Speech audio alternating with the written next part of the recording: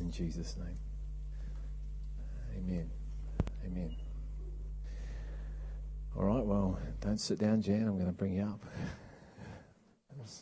So, as you know, we've been sharing just, Danielle and I have been walking with, this is Jan, by the way, and I'm walking with Sheridyn and Jan, and just getting to know them. And as we've said, we've been to their place, they've been to our place, and I just felt God say, bring them down and just get to know them a bit more. And just allow what's on them and what God's doing in them and through them, because it's amazing what He is doing. You know, we got talking last night and just so similar. And it's almost like a getting back to basics sort of a thing. Get back to me and allow me to define it all. So Jan's got something for us, so I'm just going to hand it over. Good morning. Great to be with you. I asked God for a word for you as a church, and the words that I got was to celebrate the now and to look forward. And I got the scripture, Isaiah 43:19, and it says, "For I am about to do something new. See, I have already begun. Do you not see it? I will make a pathway through the wilderness. I will create rivers in the dry wasteland." That's Isaiah 43:19.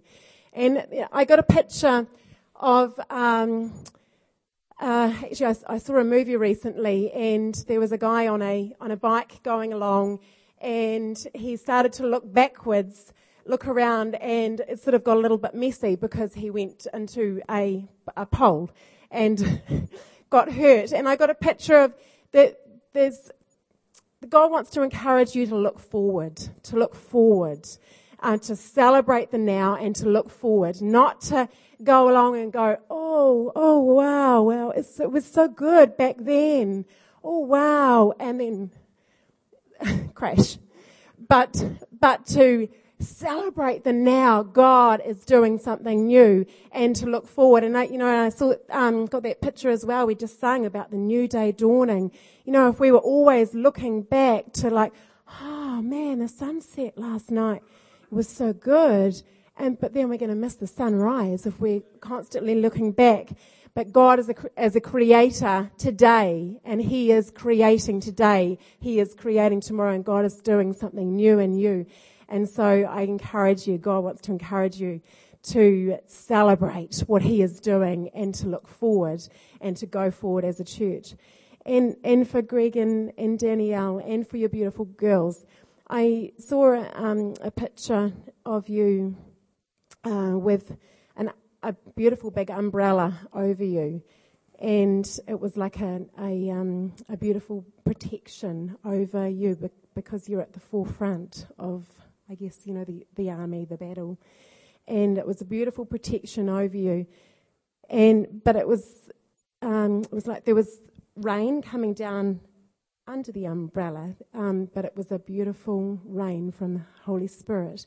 And there was protection from the other stuff that was coming. And so I saw, I guess, a little bit like, you know, when you're on a forest walk or whatever, or tramping, and you're putting all the, you know, the scratchy branches aside. When you're at the front, you're putting it all aside, and you get all the scratches and that on you.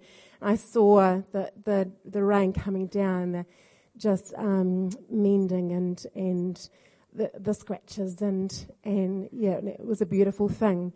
And then I saw the church behind you, and the prayers of the church come. It's like the battle, you know, the army as the army joined with you, and you were at the forefront, and their prayers came, and it was like it caused a mighty wind from the prayers of the church around you, and as the wind blew, it was just like the army just went soaring forward with you guys at the front. So I encourage you all as a church that your prayers are so valuable, and your prayers for your leaders are so valuable. So be blessed, church. Greg and Danielle, be blessed. Yeah.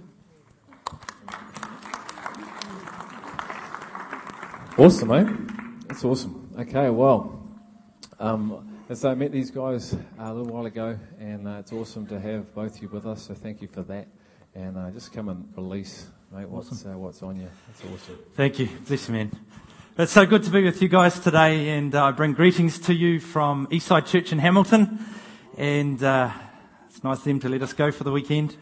And it's great. We're really loving to get to know Greg and Danielle and the girls, and it's really, I don't think of it as a coincidence when God brings you in connection with people.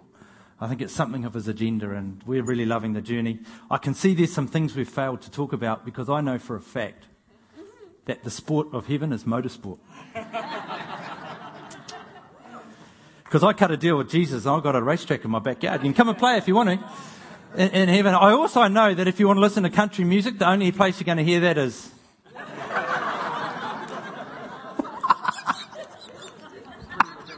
So sorry about that.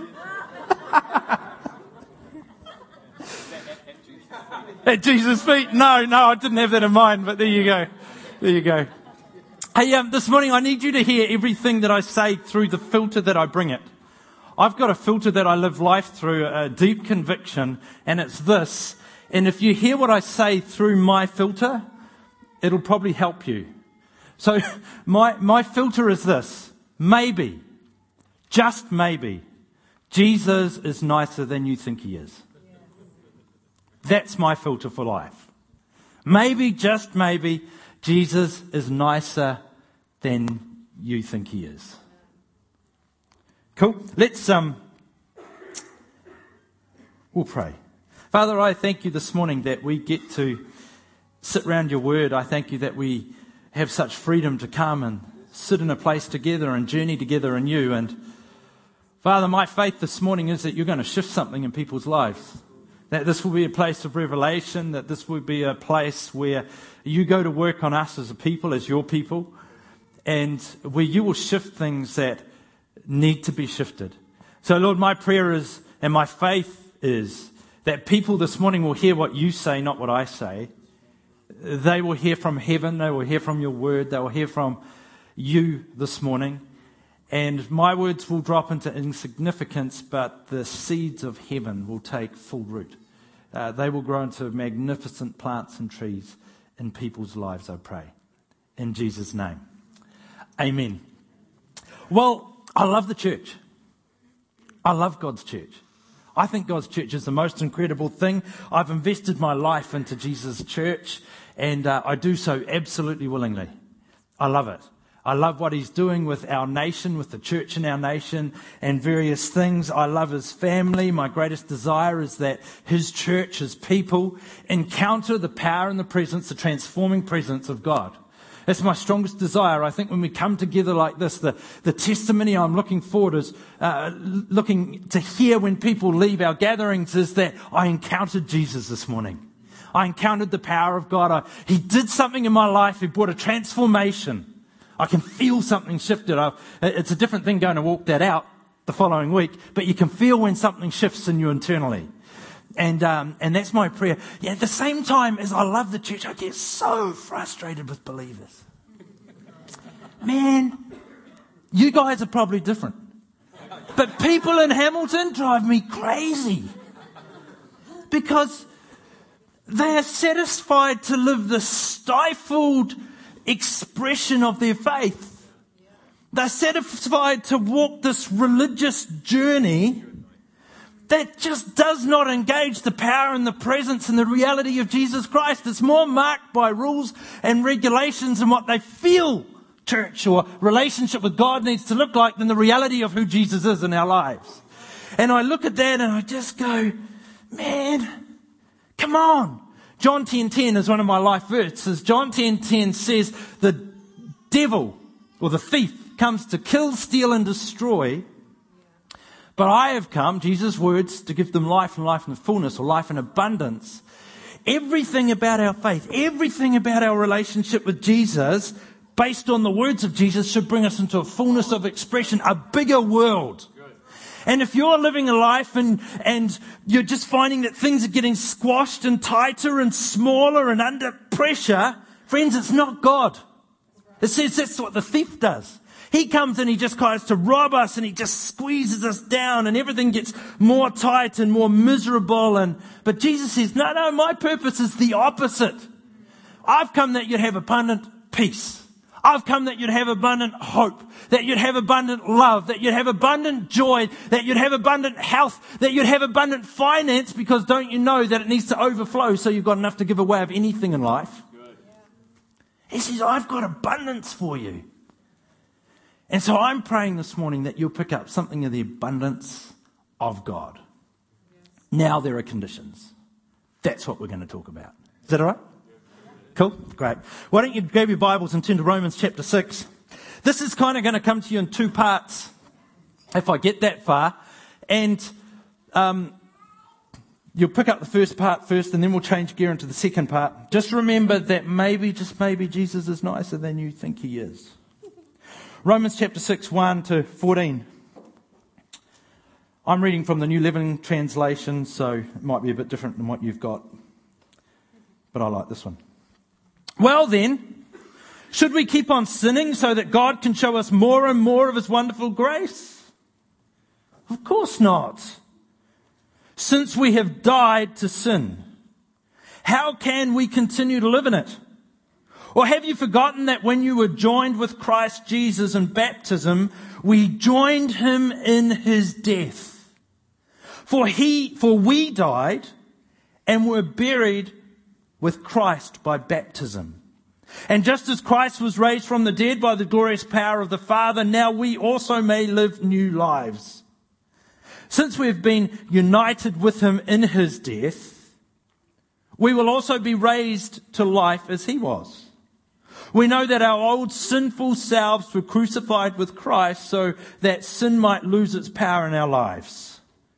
We're no longer slaves to sin, for when we died with Christ, we were set free from the power of sin. And since we died with Christ, we know we will also live with him.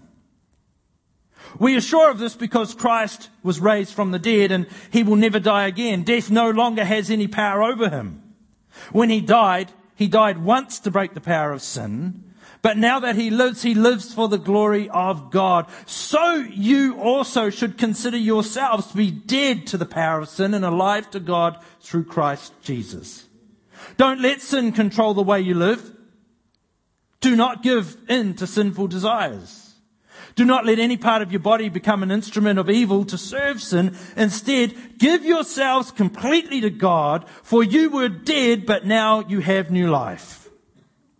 So use your body as an instrument to do what is right for the glory of God. Sin no longer is your master, for you no longer live under the requirements of the law. Instead, you live under the freedom of God's grace. Man, that's powerful. How many here this morning are disciples of Jesus? Just give me a wave. Cool, most of us. How many have been baptized? Cool, most of us. Well then, it's quite clear, isn't it? You're dead. Why don't you look to the person to them and say, congratulations, you're dead. Tell them they look really, really good for a dead person. Really good for a dead person. In 2 Corinthians chapter 5, from 11 to 21, I won't read it all, but down a few verses there it says, we have all died to our old life. He died for everyone so that those who receive his new life will no longer live for themselves. Ow. Youch. It's always good, reading the scripture until you realise, that's talking to me, and man, that's tough. You go further in that passage and it says, so we are now Christ's ambassadors. I love that scripture. Did I mention that you're dead? Great. But you're also an ambassador of Christ. If you know Jesus Christ as your Lord and Savior, if you're a disciple of Christ, you are an ambassador of Christ. You died to yourself and you've become an ambassador of the kingdom of God. Now, we don't understand that well in our world. Because you become an ambassador of the kingdom of God, we don't understand kingdom. See, we understand democracy. Everything in you and I has been wired for democracy. That means we're allowed an opinion, we're allowed to lobby, we're allowed to make our thoughts known. Not in the kingdom, not in any kingdom. The word of the king is the law. You don't question it. You don't have an opinion on it. The word of the king is the law. The word of the kingdom of God, the Bible, is the law. We don't get to have an opinion. We can look at it. We can allow God to speak to us through it. We can examine it. We can bring ourselves to understand it. But we don't actually get to have an opinion on it. It is what it is, and it says what it says because the king said so. An ambassador represents the kingdom. It's an amazing thought. An ambassador represents the kingdom. An ambassador does not represent themselves. You and I are disciples of Christ. We're ambassadors of the kingdom of God. We do not represent ourselves. Our opinions don't mean squat. We're called to represent the kingdom. We're called to represent the king himself. And it should be easy because we're dead to self. Dead men don't squeal. Dead men, dead women don't complain. Dead men, dead women don't have an opinion. Dead men, dead women don't throw their toys out of the cot because they don't like the way something's done or what they heard. Dead men and women are dead. This is deep teaching. Just let that sink in. They're dead. And we actually, our responsibility as ambassadors of Christ is to represent the King wherever we are, whenever we are, whatever we're doing. It's not about our opinion. It's not about your opinion. It does not matter. We are, there's a word for it. Disciples. Yeah, very good. Disciples. Representing the kingdom of God at all times. God's intention is that our pursuit of Christ and his kingdom will cost us everything. That's why he talks in these terms. Dead. It doesn't cost you any more than dead. No, when I'm dead, I've given it all. Everything. God's intention is that our discipleship costs us everything. Dead. Following Jesus isn't an easy option. And remember that maybe, just maybe, Jesus is nicer than you think he is. But discipleship isn't an easy option. Discipleship costs you everything. Discipleship will cost you absolutely everything. Discipleship is defined by sacrifice and obedience. That's the way it is. Jesus wants our all. Discipleship is 24/7. It doesn't turn on. It doesn't turn off.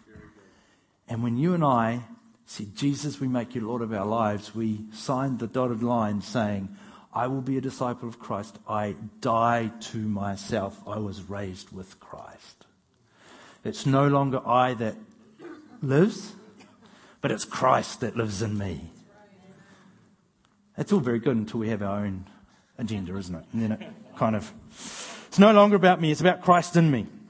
Today what I'd like to do is, I've said that as a platform because I want you to understand that discipleship will cost you everything. That discipleship is fundamental to who we are in Christ. It's everything. We are dead to ourselves. We dead. Our agenda is gone. It's about God's agenda.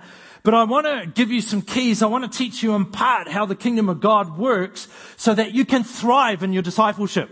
Because I don't think that, when Paul wrote those words, he wasn't going, I've died to Christ. It is just as miserable in life. It's not worth living anymore. I don't think he was like that. He was like, whoa, I've died to Christ myself. I'm in Christ. I'm new in Jesus. I'm a new creation. This is awesome. That's how I think he was writing it. But we read it as the opposite, like, what have I got to do today? I've got to have to read my Bible. Prayer. I'm going to have to pray. Surely not. No. That's not open. Paul's like, whoa. I get to live my life to this cause. This cause is awesome. This cause is awesome. This cause is bigger than me. This is about God, and He's working with me. I'm working with Him. He's chosen me from the beginning of time and said, Sheridyn, I want you, while you're on the planet, to do some stuff for me. And it's like, yes, I've connected with destiny. It's awesome. So I've learned a few of the things I want to try and teach you right now through my life, but it wasn't until recently that I realised I'd learnt some stuff, and I put it together and went, oh, that's why that works. That's quite good.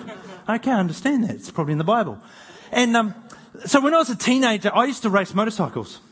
I used to race road motorcycles, hence Motorsport in Heaven. And I loved it. Man, I loved it. I lived it. I used to persecute my mother. All that came out of my mouth was motor racing. Blah, blah, blah, blah, blah, and that's all she got from me.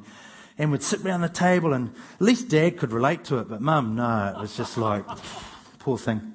And it was just motorcycles. And I had this dream. I was quite good at it. And I had this dream that I could be the world champion. Why not? Think big, dream big. I could be the world champion.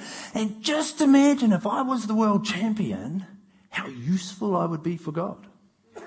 I would get to talk to thousands of people from the rostrum, standing on top. I want to thank Jesus Christ.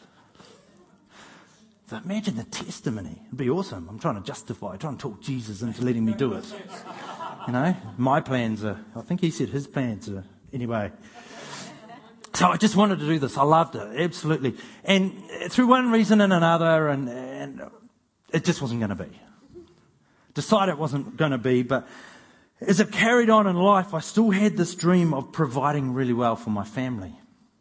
I was really blessed when I grew up. I didn't come from a really wealthy background, but probably better off than most. And we had all the toys, and I loved the toys. It had to go fast. If we went fast, we had it. Jet skis, boats, motorbikes, and I grew up like that, and I loved it. And one of the things I wanted to do for my family, Jan and I have two boys. We've got a 16-year-old and a 13-year-old. If I stood on here, I probably still wouldn't look in their eyes. I'd still be looking up at them. They're massive. But I wanted to provide for them, and I wanted to provide really well, and I wanted to go beyond the basics. I wanted some of the spoils. And then God got hold of me and started to pull me toward His purposes. And the thing He said to me in 1995, and I remember it as clear as a bell, I remember it because I wrestled with it for a whole year. He said, Sheridyn, I want you just to let all of those dreams go. And I want you to give yourself to my purposes. And I wrestled with this for a year. It was a big deal for me because I'm going, but I want to do all these things for my kids. I want to live this kind of lifestyle. I want to bless my children as I was blessed by my parents, and I just want the best for them. And that costs money, and I think the life you're calling me to means that I'm not going to have any money. And it was a financial wrestle for me. At the end of the day, that's what it was about. It was about money. I had my own plans. I had my own purposes. I had my dreams. I had life planned out. I knew what I was going to do, how I was going to get there, and when I was going to retire and everything else. I had it all sorted. And God said, no, I just want you to lay all of that down and do what I want you to do. A year. It took a full year. I wrestled. Ask Jan, it was terrible, wasn't it, for me? I just wrestled. That was the deal for me. And finally I came to the place where I said, okay, your will, not my will. I will do. And the thing is, you can come to that place but you can have a sense of bitterness in you. And go, oh, man, I forgot. No, it took me a year to come to the place where I said, okay, I'm happy about this. Your will, not my will. I will do it your way with no strings attached whatsoever. I'm just going to take one step after another. I'm going to walk through every door you open for me, and we'll see where life goes. The thing that amazes me so much is that I'm really blessed. I've got a boat. It's not a new boat, but it's a boat. If I had a boat 20 years ago, that thing would have owned me. I love having a boat. I enjoy my boat. But if God said to me tomorrow, sell your boat, it's got no emotional attachment whatsoever.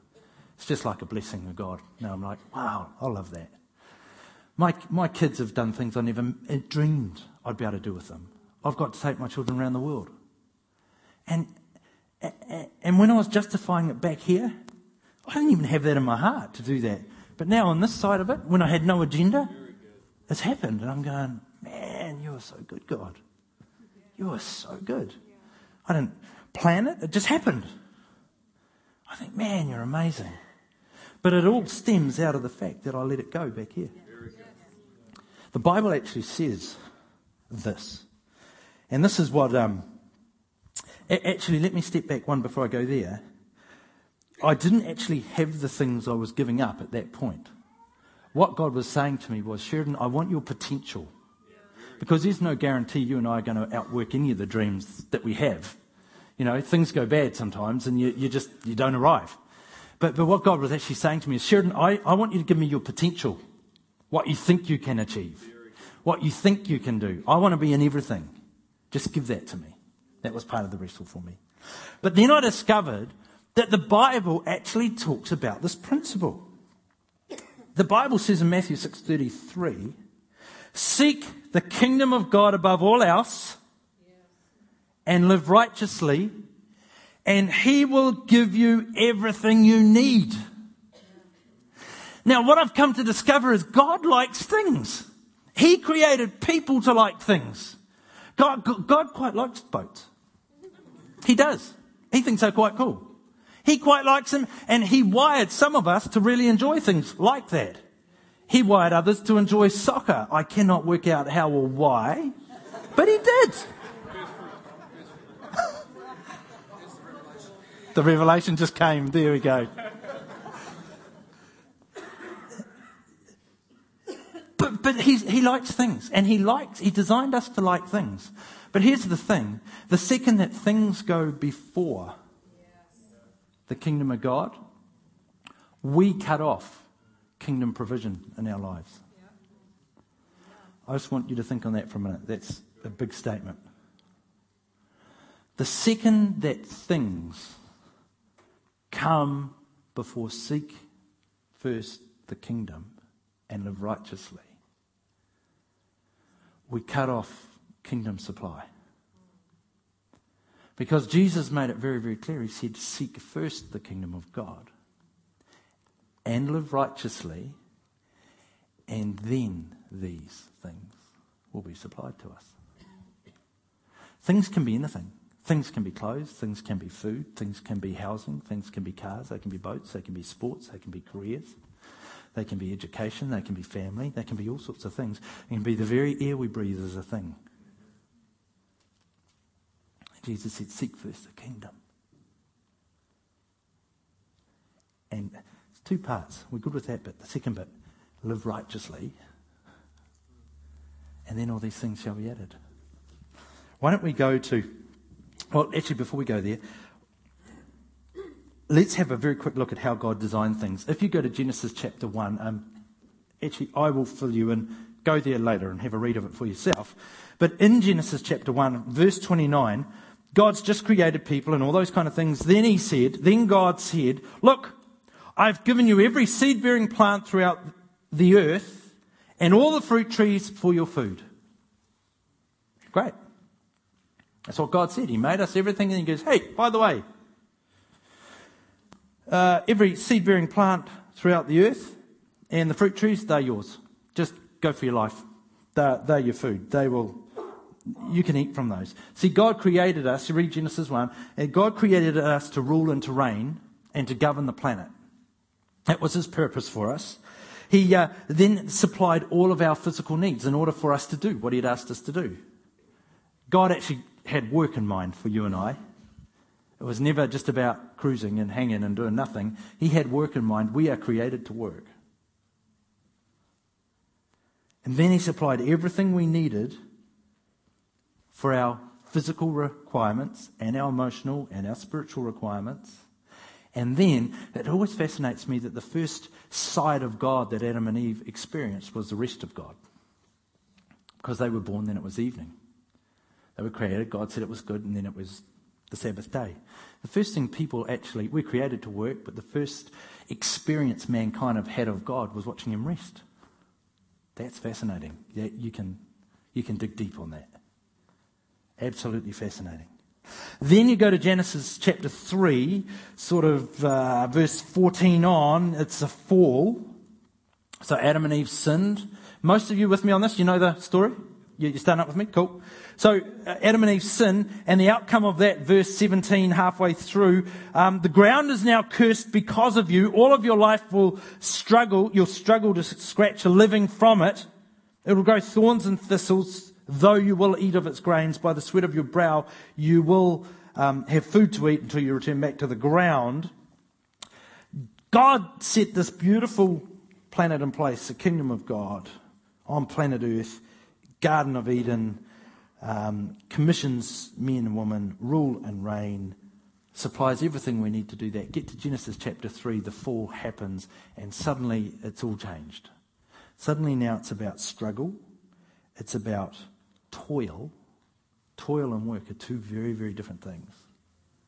It's about toil, and it's really toil is the mark that's on humanity from this point. You're going to work really hard, you're going to struggle to make a living. Toil is the best word to describe it. Toil, you're working incredibly hard without the desired or the proper results. Work is something quite different.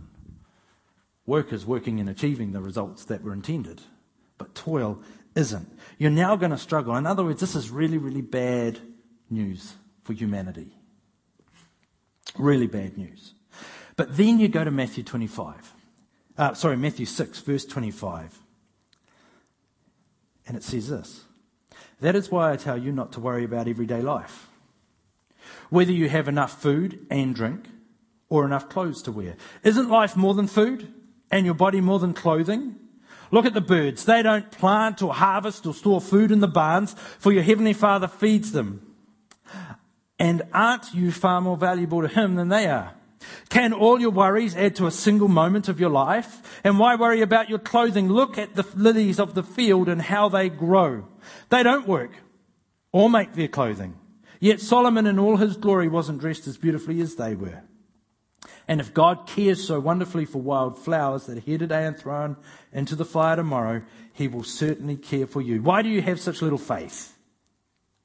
So don't worry about these things, saying, what will we eat? What will we drink? What will we wear? These things dominate the thoughts of unbelievers. But your heavenly Father already knows. The word unbelievers there, some of your Bibles probably have the word pagans. And if you do the homework on the work and the research, the root of pagan actually means, because we think of pagan as unbelievers, it doesn't mean that. It means people who don't live according to what they say they believe. In other words, this building may be full of pagans. Sorry, didn't mean to insult you. But it's the truth. People who don't live according to what they say they believe. Interesting, eh? So after that it says, seek first the kingdom of God above all else and live righteously, and he will give you everything you need. I love, this is the most incredible passage of scripture, because the garden we're created and everything is good. The kingdom of God is at play. The kingdom, it's just perfect. And God has supplied all the needs. Remember, I'm actually talking about discipleship here. I'm talking about it'll cost you everything as a disciple of Christ. Okay, just joining the dots for you.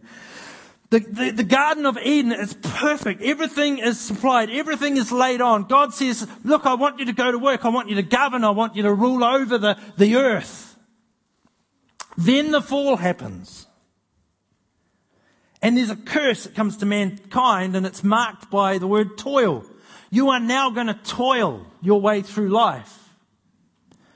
But then you get to Matthew chapter 6, and God says, these are the words of Jesus that I just read to you. He says, hey, check this out. I'm going to tell you how to reverse the curse. I think it's a stunning piece of scripture. He says, blessing, toil. Now this is how you live in such a manner that I will supply all of your needs. disciple, make the kingdom of God first, above everything else. And be sure to live righteously, and I will sort everything else out on your behalf. Come back to the picture of the ambassador of Christ. An ambassador does not have to supply their own need. It is the role of the kingdom or the country that sends them to supply everything they need to do the job. And here we are, we're Christians, we're in the church, and oftentimes we're no better than anybody else in the world. We spend our whole lives with our head down trying to buy things. I want this. I need that. I've got to have that. I need the latest of that. I've got to have that big screen TV. I've got to have the new house, the new car, whatever it is. And they're all things. And we wonder why life is so tough. And Jesus said, you're going to the wrong thing. It's not about things. It's about the kingdom of God. Man, if this could drop in your hearts, this would change your world. Father, I pray that this is spiritual, that it's in the heart, not the head. Because, man, if we could get this. Life is not about things. Jesus says things are fine, but I'll take care of those. Can you please make the priority the kingdom of God? Yes. And living a righteous life. And it'll take care of itself. But I won't ask us to raise our hands, because I can nearly guarantee that all of us in this room, primary motivation is things. Because we're people. And we live in the West. We live in New Zealand. And life is all about things. And Jesus says, guys, you've missed it. It's not what it's about. It's about the kingdom. It's about the kingdom of God. He says the kingdom of God's within us. He said, seek that thing, develop that thing, live righteously, and everything else will take care of itself. I probably cannot communicate to you how passionate I am about this. Because this is revolutionary. This, if the Church of Jesus Christ could get hold of this, it would change everything. Everything. Because it's about the kingdom of God firstly and foremost. And then it's about living righteously. You see, the way God, you just join some of the dots. There's kind of three big things, let's say, in the New Testament that he tells us to do. He says, go make disciples. In Matthew, yep, we can do that. We'd hold of that, the Great Commission. Go make disciples. Then there's the Great Commandment, love God and love one another. You find that in Matthew 22. And seek first the kingdom of God. The only thing was I just told you them back to front, because he says seek first the kingdom of God in chapter 6. He says love God and love one another in chapter 22. In other words, unpacking chapter 6 still. And then he says go make disciples in chapter 28. Seek first the kingdom of God comes first. Discipleship is 24/7. Discipleship and pushing into the purposes of God, seeking first his kingdom, learning to love God and get to know Jesus is top priority for the disciples. We cannot expect, it's full time, it's sacrificial, and it's all consuming. It's discipleship. So when we talk about being disciple, I'm a disciple of Jesus, yippee. It's actually it's a counted cost. I'm a disciple of Jesus Christ, and it's going to cost me everything. An hour and a half on Sunday does not equal kingdom lifestyle. An hour and a half on Sunday does not equal discipleship. An hour and a half on Sunday does not equal seeking first the kingdom of God and living righteously. An hour and a half on Sunday is about coming together, celebrating Jesus and journeying together. But it's not discipleship. Full stop. It's part of. Part of. Seek first. Live righteously. And he will take care of the rest. That'll rattle every faith joint in your body and in mine. It'll rattle everything. Straight away you go to, but. No. He didn't say any but. He just said, he'll take care of it. You seek first. And see, this is where we've got to understand that we're dead. Because as soon as I look at the seat first and I go, the buts will start coming up. They come up in me, just like you. I might even have more reasons than you, more buts. But it's at that moment, I've got to remind myself, hey, I'm dead. I don't have an opinion on this. It's the Word of God. Jesus said it. I don't get to question it. Mine is to grapple with it and try and walk it. And that is the call of discipleship, friends. Follow Jesus. There you go. Follow Jesus. Maybe, just maybe, Jesus is nicer than you think he is. But pursuing him will cost you everything. Living a kingdom life will cost you everything. I wonder if the musos would like to just come for a moment. And I want us to have a moment to respond to Jesus this morning.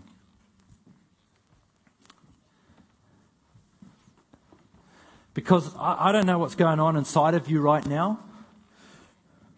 But I know if I'd heard this a few years ago before I wrestled with it, and I spent years wrestling with this, everything inside of me would have been screaming, the buts, the buts, the buts. We've got every reason in the world that we can put up in front of us going, I just can't, that's too hard. Welcome to the life of faith. Welcome to discipleship. We signed up for something incredibly special when we invited Jesus into our world. And this morning, I think, number one, I want to encourage you that your best life is lived in relationship with Jesus Christ. Let's make that's absolute fact. Your best life is found in relationship with Jesus Christ. Let's not worry about whether it's going to be hard, easy, or anything else.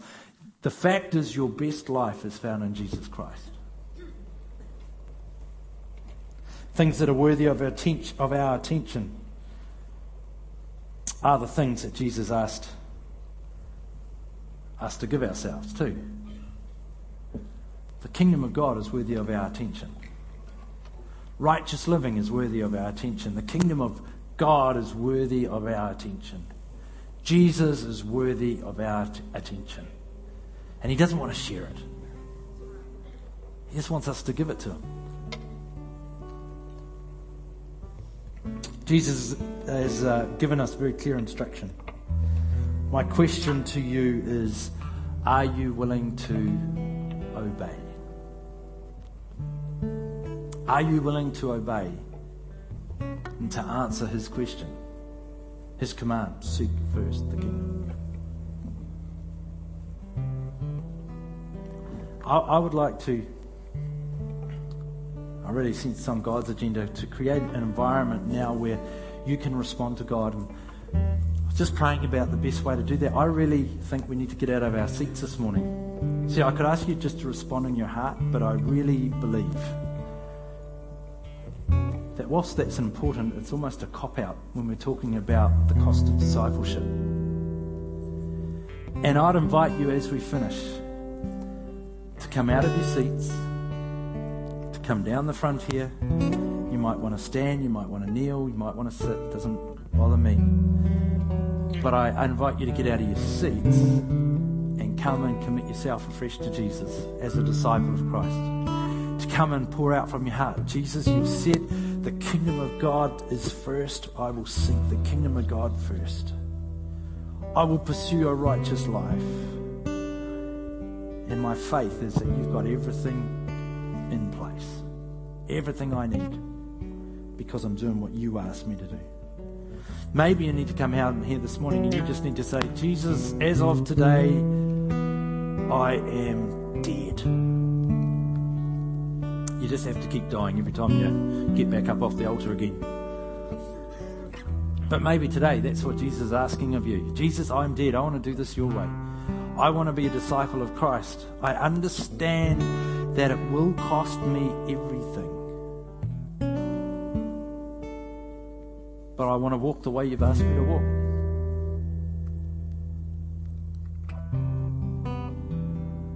How about just standing to your feet for a moment? Holy Spirit, I ask that you would rest on every person. Breathe life and breathe courage this morning, I ask in Jesus' name. Father, that revelation would just bang in people's hearts and minds right now, that Jesus is calling me and He's calling me to an everything life.